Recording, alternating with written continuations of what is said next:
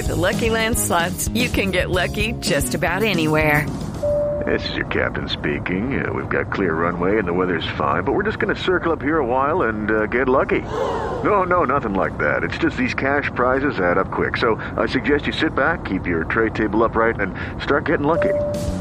Play for free at LuckyLandSlots.com. Are you feeling lucky? No purchase necessary. Void where prohibited by law. 18+ terms and conditions apply. See website for details.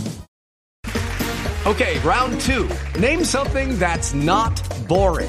A laundry? Ooh, a book club. Computer solitaire, huh? Ah, sorry, we were looking for Chumba Casino. That's right, ChumbaCasino.com has over 100 casino-style games. Join today and play for free for your chance to redeem some serious prizes. ChumbaCasino.com. No purchase necessary. Void where prohibited by law. 18+ terms and conditions apply. See website for details. It is Ryan here, and I have a question for you. What do you do when you win? Like, are you a fist pumper, a woo-hooer, a hand clapper, a high-fiver? I kind of like the high-five, but if you want to hone in on those winning moves, check out Chumba Casino. At ChumbaCasino.com, choose from hundreds of social casino-style games for your chance to redeem serious cash prizes. There are new game releases weekly, plus free daily bonuses, so don't wait. Start having the most fun ever at ChumbaCasino.com. No purchase necessary. VGW Group. Void where prohibited by law. See terms and conditions. 18+. Judy was boring. Hello. Then Judy discovered ChumbaCasino.com. It's my little escape. Now Judy's the life of the party. Oh, baby, mama's bringing home the bacon. Whoa, take it easy, Judy. The Chumba life is for everybody. So go to ChumbaCasino.com and play over 100 casino-style games. Join today and play for free for your chance to redeem some serious prizes. ChumbaCasino.com. No purchase necessary. Void where prohibited by law. 18+ terms and conditions apply. See website for details.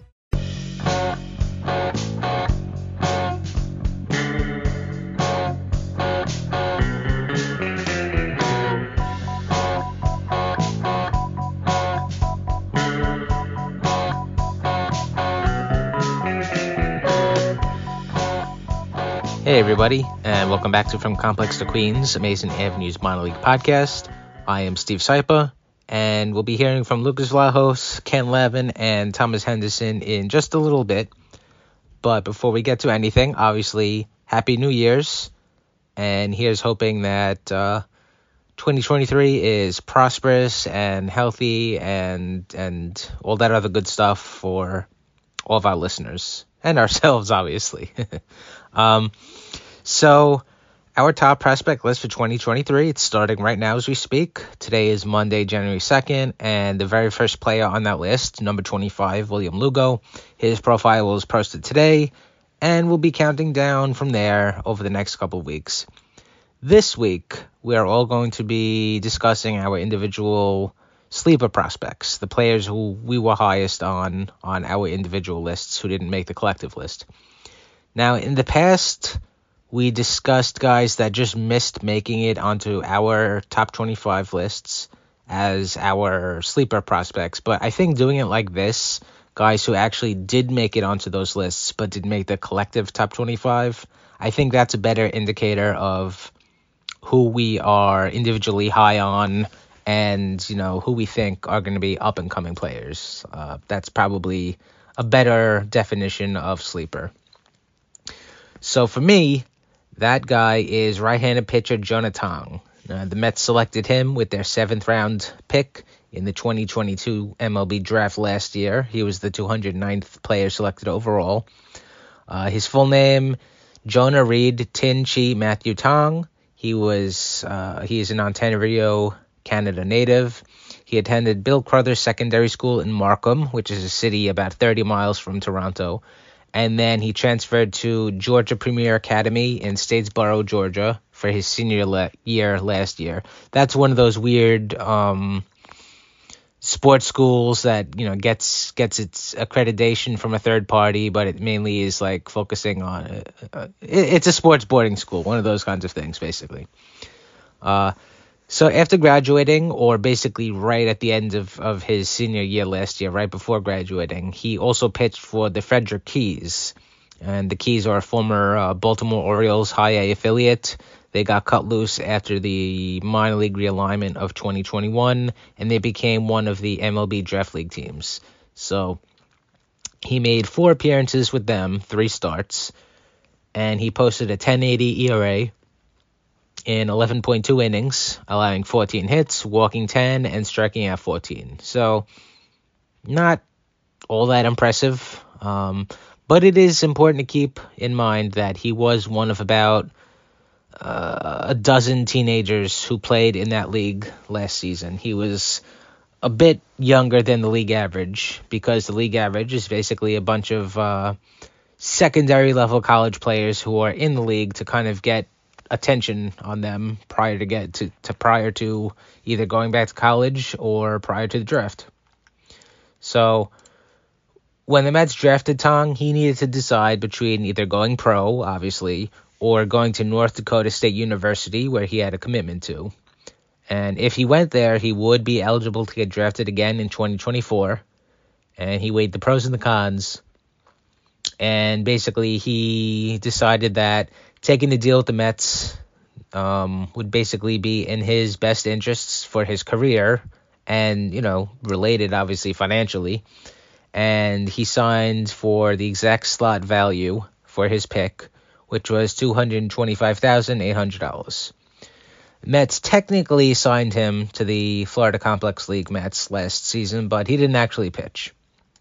He was actually the only prep pitcher that the Mets drafted last season, so we don't have any other guys to compare him to. But if we take a look back a little further down and look at the 2021 draft, the Mets only drafted one prep pitcher, one prep player, period, actually. And they kept him out the entire season, too. So it seems like that's currently the organizational imperative right now. Prep pitchers don't pitch immediately. And that other prep pitcher was Calvin Ziegler, by the way, and he will be referenced a little bit in the next few minutes.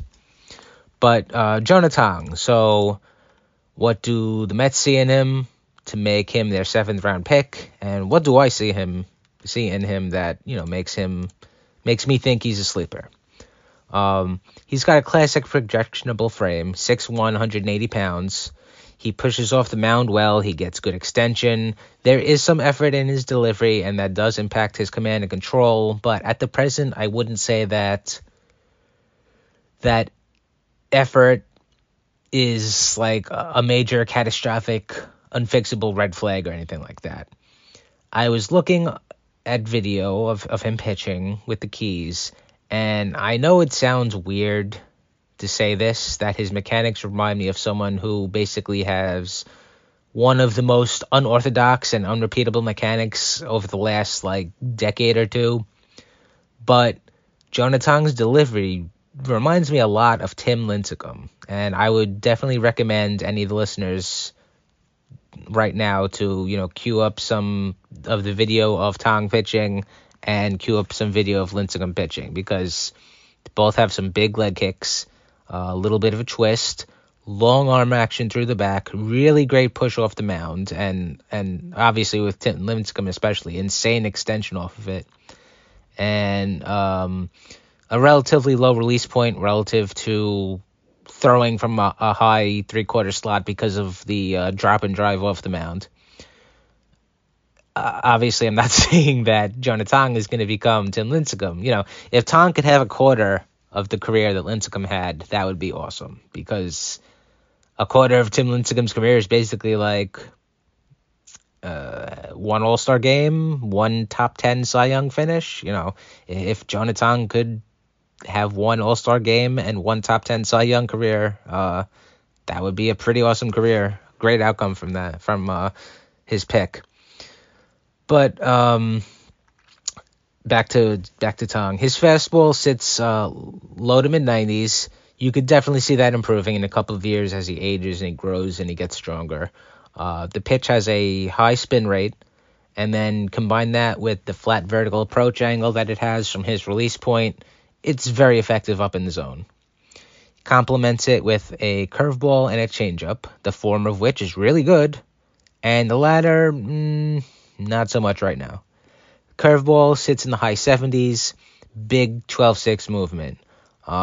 Since he pitched in the MLB Draft League, we have some StatCast data, and his curveball has been measured as high as 2,800 RPM. Now, the major league average for a curveball last year was basically 2,500, so it is flashing above average spin, and that's good. It gives it power drop. Issue with that is he telegraphs the pitch actually noticeably sometimes. He brings his arm up a lot, and he throws it at a much higher slot and release point.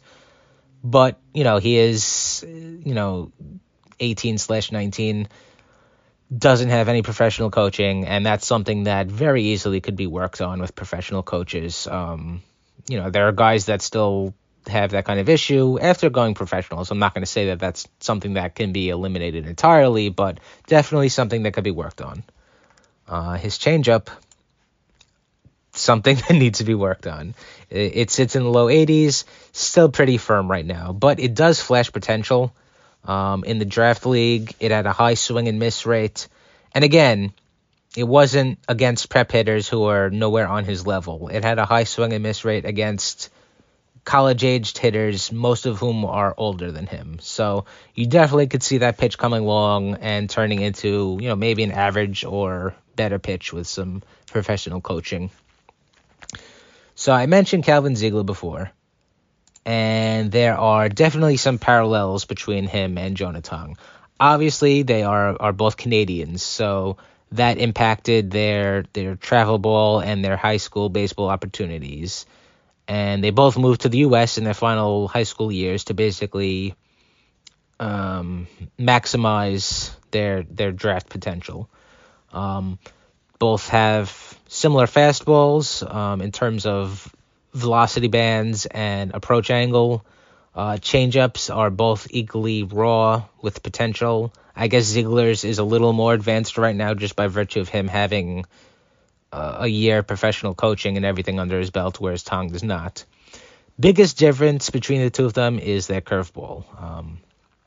They both have curveballs, obviously, but they are really fundamentally different pitches. Ziegler's curveball, it has a really low spin rate, which is actually, reading up about low spin rate curves. It's pretty interesting, but his curveball, it averaged 2,170 RPM last season. So that gives it basically big loopy break. And in addition, to getting the swings and misses on that, it also induces a lot of weak fly balls. If you look at his Fangraphs page, Ziegler, look at his infield fly ball rate. It is very high. So definitely doing what needs to be done. Tong's curveball, on the other hand, like I said, it has above average spin rates, topping out at 2,800 RPM. Those kinds of curveballs have power break that get tons of ground balls. So I see a lot of potential in Tong. I had him ranked 17 overall on my list. He was basically all of the guys in the mid to late teens are a bunch of raw but talented teenagers down in the low levels of the minor leagues. So, Tong is definitely a high variance, high risk player. Definitely a bunch of different ways that things could go in the next calendar year. He could have a good season. And if he does, maybe he inches closer to the top 10. Maybe he even sneaks into the top 10 if there's a bunch of graduations from the system and or trades next season. If he has a bad year, I could see him dropping off the list entirely. Maybe forever, who knows, or if he recovers just for next season's prospect list. But, that is that's the perils of young, talented, but high variance guys like this. At this point, their careers can go in a lot of different ways. Giving him a little edge also, he is on the record saying that Revenge of the Sith is his favorite Star Wars movie. So clearly he is a fellow man of culture as well. So yeah, Jonah Tong, I think that he is a sleeper, and he is definitely a guy to keep an eye on. Lucas is not here this week. He's not available. He has some very important school stuff that he needs to finish, and we all wish him good luck with that. So his sleeper was Zach Green, who the Mets just acquired a couple of weeks ago in the Rule 5 draft. Green has had a kind of convoluted path to professional baseball. After graduating high school, first he went to UNC Asheville. He didn't pitch there too much, and he really wasn't that great either when he did pitch. So he transferred for his sophomore year to St. John's River State College in Palatka, Florida, which is about 50 miles from Jacksonville, which is where he's from.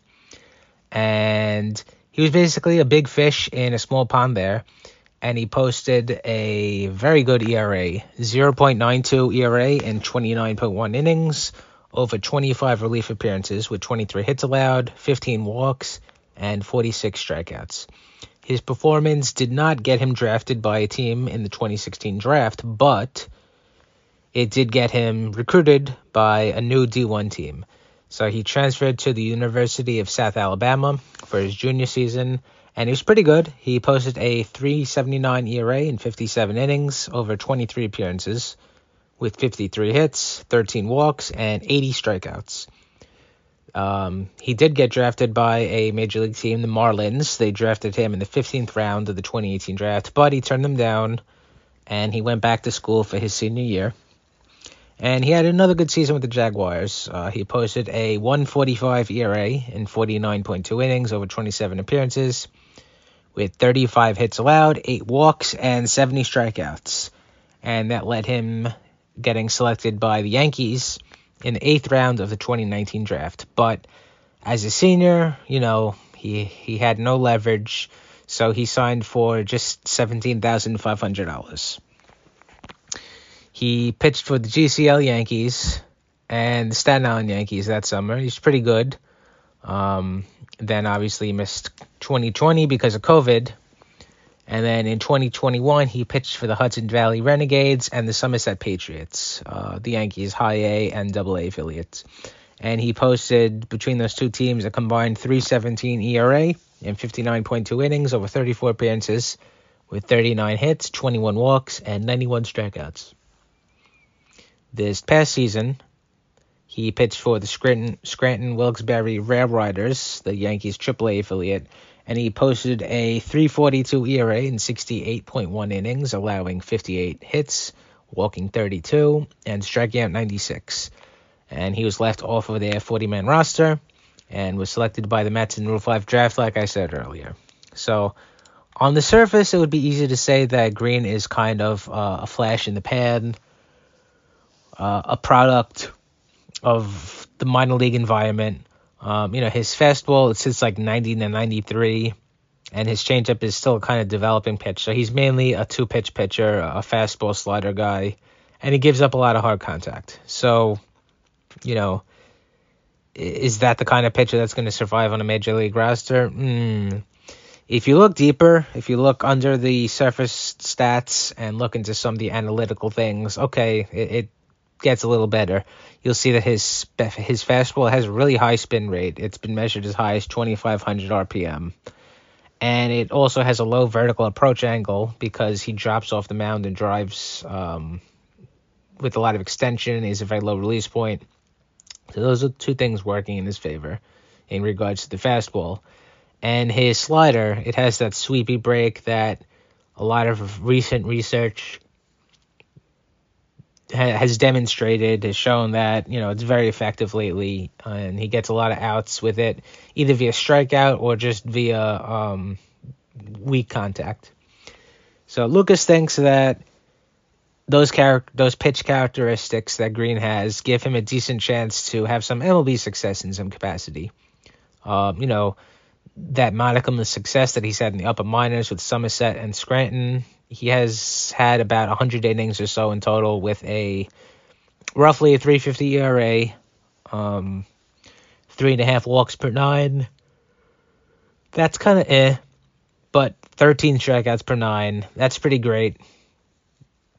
The jump now to the majors is his last test, and, obviously it's not a one-for-one transaction.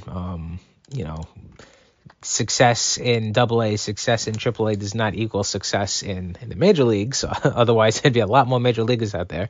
But there's a track record of success in the upper minors, and that bodes well, hopefully, for his future as a major leaguer. You'd rather see the success in AA and AAA than not having any success at all.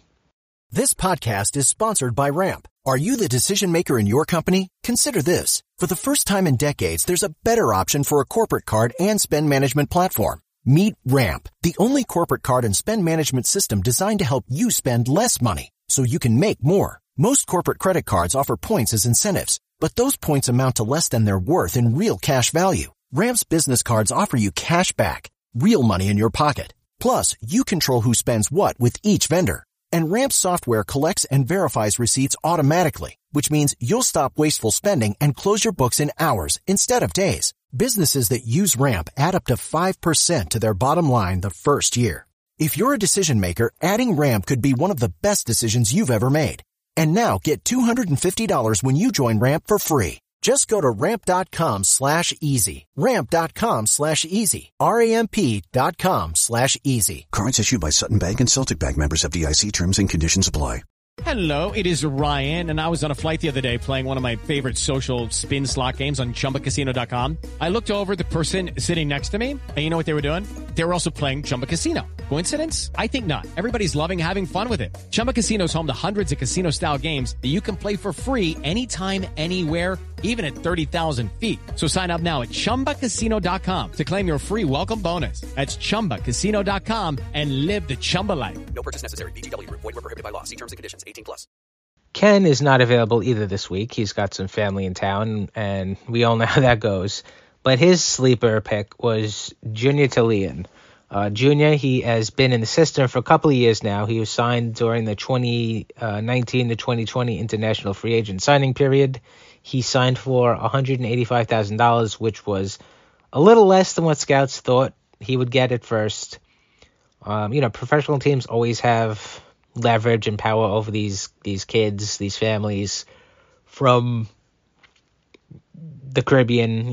They're invariably, usually, not always, but usually poor. So, the teams always have the power and leverage. And basically every deal is a bargain for the team when you think about it. Even a guy that makes the major leagues in the most minimal capacity possible and is just barely a replacement player, he's still providing positive value, and the team getting positive value out of a player who signed for a couple of $1,000s.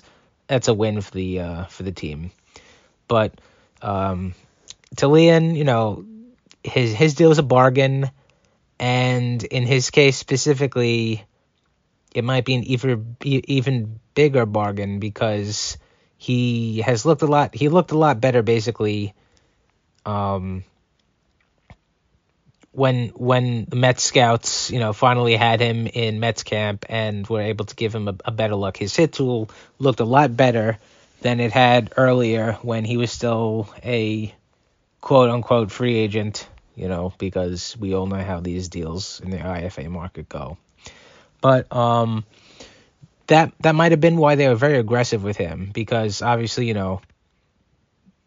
he missed. He didn't play in 2019 because he was just too young, and then obviously he missed 2020 because of COVID. So his first assignment came in 2021, and the Mets were aggressive with him. They decided to send him to the complex and skip him over the DSL completely.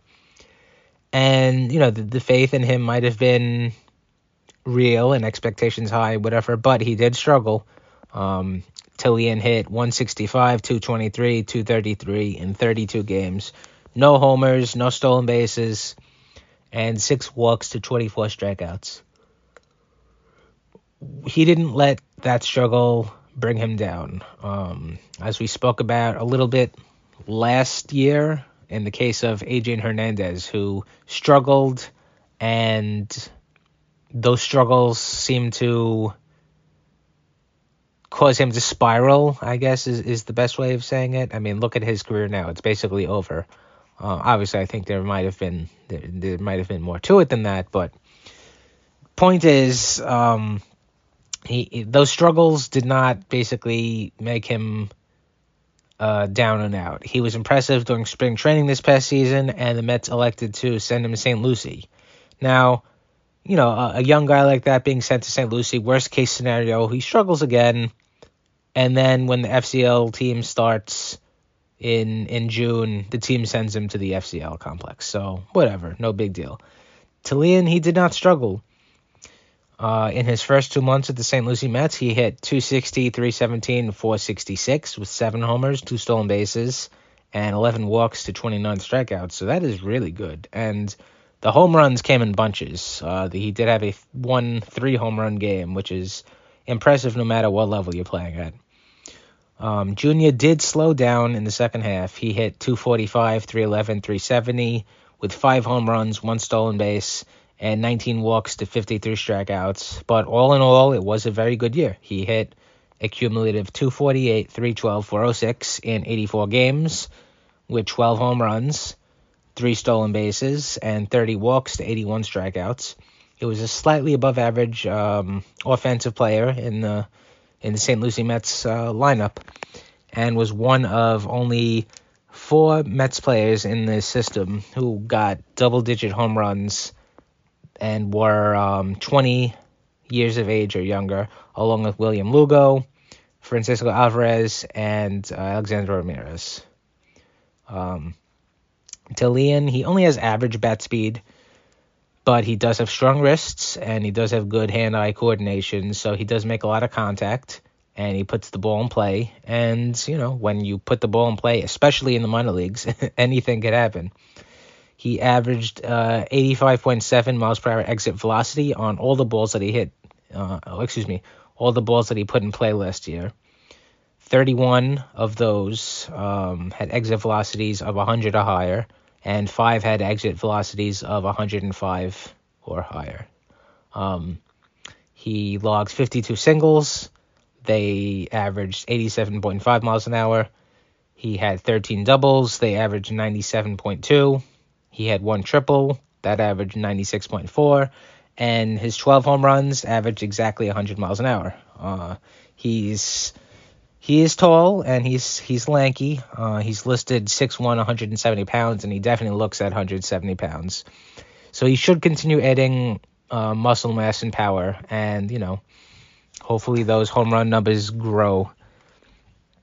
Now, before he signed with the Mets officially, scouting services and evaluators that saw him, they kind of figured he was going to be a third baseman or might even be an outfielder. But the Mets, I don't want to say were stubborn and stupid. That's not the right word, but they had faith. That's a much nicer way of putting it.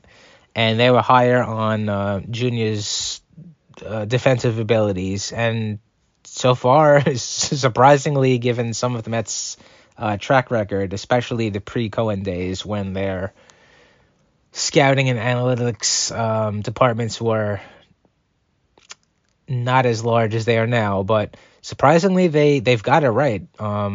They see him as a shortstop long term, and the 2 years that he's been playing professionally, he's been mostly playing at short, and he really has not done anything to make people think that he won't be able to stay there.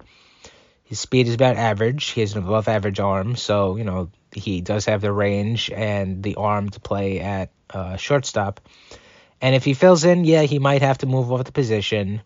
But, big shortstops do exist. I mean, move up a couple of levels and you'll see Ronnie Mauricio, who is a big shortstop.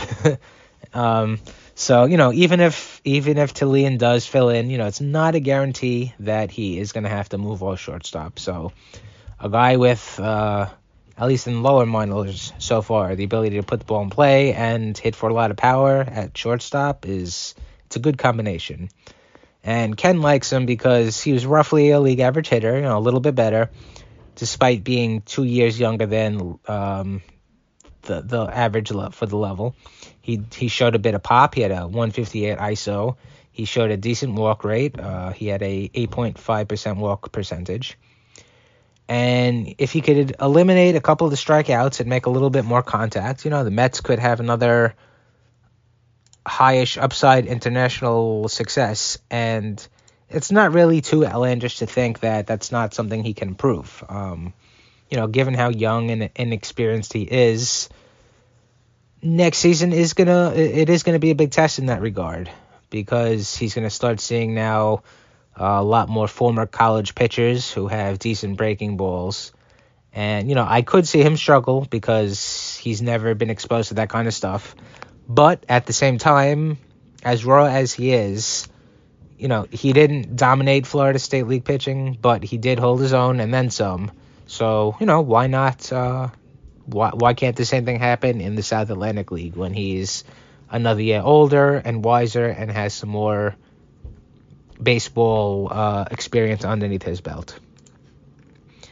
And finally now, last but not least, Thomas. And Thomas was not available for this episode as well, but he was high on Christian Scott. And Scott is from Coconut Creek, which is a great name. I really have to say, it's a great name for a town in Florida. And apparently also it's the butterfly capital of the world, which is kind of cool, I guess. The world's largest butterfly aviary is there. It has 80 different species of butterflies and about 20,000 individual butterflies in captivity there. So that actually sounds like a cool place to visit. If I'm ever in Florida and I happen to find myself in Coconut Creek, I would definitely visit the butterfly aviary. But anyway, Christian Scott, he attended Calvary Christian High School. He graduated in 2018, and he went to the University of Florida. Very typical Florida man. His freshman year there, he led the team in appearances. He made 22 appearances. He started 4 games, and he pitched out of the bullpen in 18. And he posted a .519 ERA in exactly 52 innings, allowing 54 hits, walking 18, and striking at 44. He was a lot better as a reliever than he was as a starter. Basically, he halved his ERA. So in 2020, he was used exclusively out of the bullpen, and his 2020 season started off well in Florida, in February and early March, but, 2020 happened, so he was eligible to be drafted in that draft, but because of his age, but since the draft was so short and abbreviated, he wasn't selected, so he went back to University of Florida for his junior season. And he appeared in 26 games that year. He made 1 start, and the rest were out of the bullpen. And he posted an even 3 ERA in 54 innings, allowing 46 hits, walking 9, and striking at 51. And the Mets liked what they saw. And in the 2021 draft, they selected him with their 5th round selection, and they signed him for $350,000. He made a handful of appearances for the FCL Mets that summer, but basically his professional career started this year in earnest. Along with all those other college pitchers that the Mets drafted in the middle rounds of the 2021 draft, Scott started in St. Lucie. He was used intermittently as a starter and a reliever. He pitched a total of 37 innings in St. Lucie, over 12 games total, so 4 starts and 8 relief appearances. And he posted a .482 ERA with 40 hits allowed, 12 walks, and 52 strikeouts. He was promoted to Brooklyn in mid-August. He finished the season there, and he posted a .380 ERA in 21.1 innings over 5 starts and 1 relief outing, with 21 hits allowed, 10 walks, and 25 strikeouts. So all in all, in his first professional season, low A and high A, he posted a .445 ERA in 58.2 innings with 61 hits allowed, 22 walks, and 77 strikeouts. Scott has a presence on the mound. He's 6'4", 215. He definitely could be a starter if that's what they want him to be. He has the physicality for it. He throws from a 3/4 arm slot, but there is some effort. His landing is a little stiff. There's a head whack. There's some effort in his arm. And because of that, he'll have spurts with the command. Looks fine. And then he'll have spurts where, he's walking like 2 guys in 3 innings, 4 guys in 5 innings, that kind of thing. He's mainly a 2-pitch pitcher. He's mainly a sinker slider guy. Occasionally he throws a 4-seam fastball, a cutter, a changeup, but really none of those are used much, if at all. His sinker, it ranges 92 to 96. It averages 94 miles an hour. It has a lot of movement, and it's hard for hitters to square up on and make good contact, but it doesn't really get too many whiffs. optimally, he would get more ground balls with it. But he gets a lot of weak infield fly balls instead. And, I mean, I guess it's 6 of one thing, half dozen of another, because for every ground ball that a player hits that you say, okay, well, ground ball is more likely to be an out, something's going to get past the fielder. For every weak infield fly ball that a guy hits, you're like, okay, well, it's an infield fly ball, whatever, it's an out, There's always, hitting it where they ain't and dying quails and all that stuff. So I guess, it really doesn't make too much of a difference. His slider, that is where he gets the strikeouts.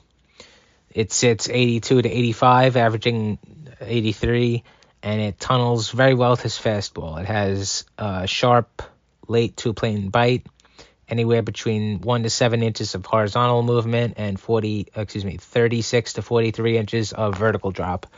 And he mainly throws it to his glove side. He'll get right-handers to chase down and away with it. He does also use it occasionally against left-handers, though, back-footing it against them. Against left-handers, that's mainly where his changeup comes in. It's still a developing pitch. He really doesn't use it much. He's mainly a 50-50 fastball slider guy. But when he does use the changeup, it is against left-handers to just basically keep him honest and get him chasing. It sits 82 to 84, but it's pretty firm. There's not a lot of tumble to it. It does tunnel well with his two-seamer, and he does keep his arm speed. He maintains his arm speed pretty well. So there's definitely potential for him to develop it more if they choose to go in that direction where he's going to need a third pitch. And that is what makes him kind of interesting. I don't know what Thomas specifically likes about Scott, but from my point of view, there's a lot of ways that his career can go. He has the body to be a starter. He has the repertoire to be a starter. He just needs to improve that changeup, definitely, and maybe, mix in maybe a more well-defined cutter, or maybe a couple of more well-defined curveballs in addition to the slider. But there's definitely a potential to be a starting pitcher. He also has experience pitching out of the bullpen, and his two-pitch mix already has demonstrated against college pitchers and minor leaguers in low A and high A that it could work. So presumably we'll see him in Binghamton next year. So not only will his stuff get that, double A is a good enough test, but I guess we'll see what kind of role the Mets are interested in going forward with him in. All right, well, that was a mouthful. So if anyone has any questions, comments, or whatever, you can send us an email at fromcomplextoqueens@gmail.com. You can follow us on Twitter and shoot us questions there. I'm at Steve Sypa. Lucas is at LVlahos343. Ken is at KenLavin91. And Thomas is at SadMetsSeason, SZN. Subscribe to the podcast wherever you get your podcasts from. Rate and review it. And, of course, we thank you for listening. And we will be back next week. So until then, I'm going to go have a very nice cold glass of water. And love the Mets. Love the Mets.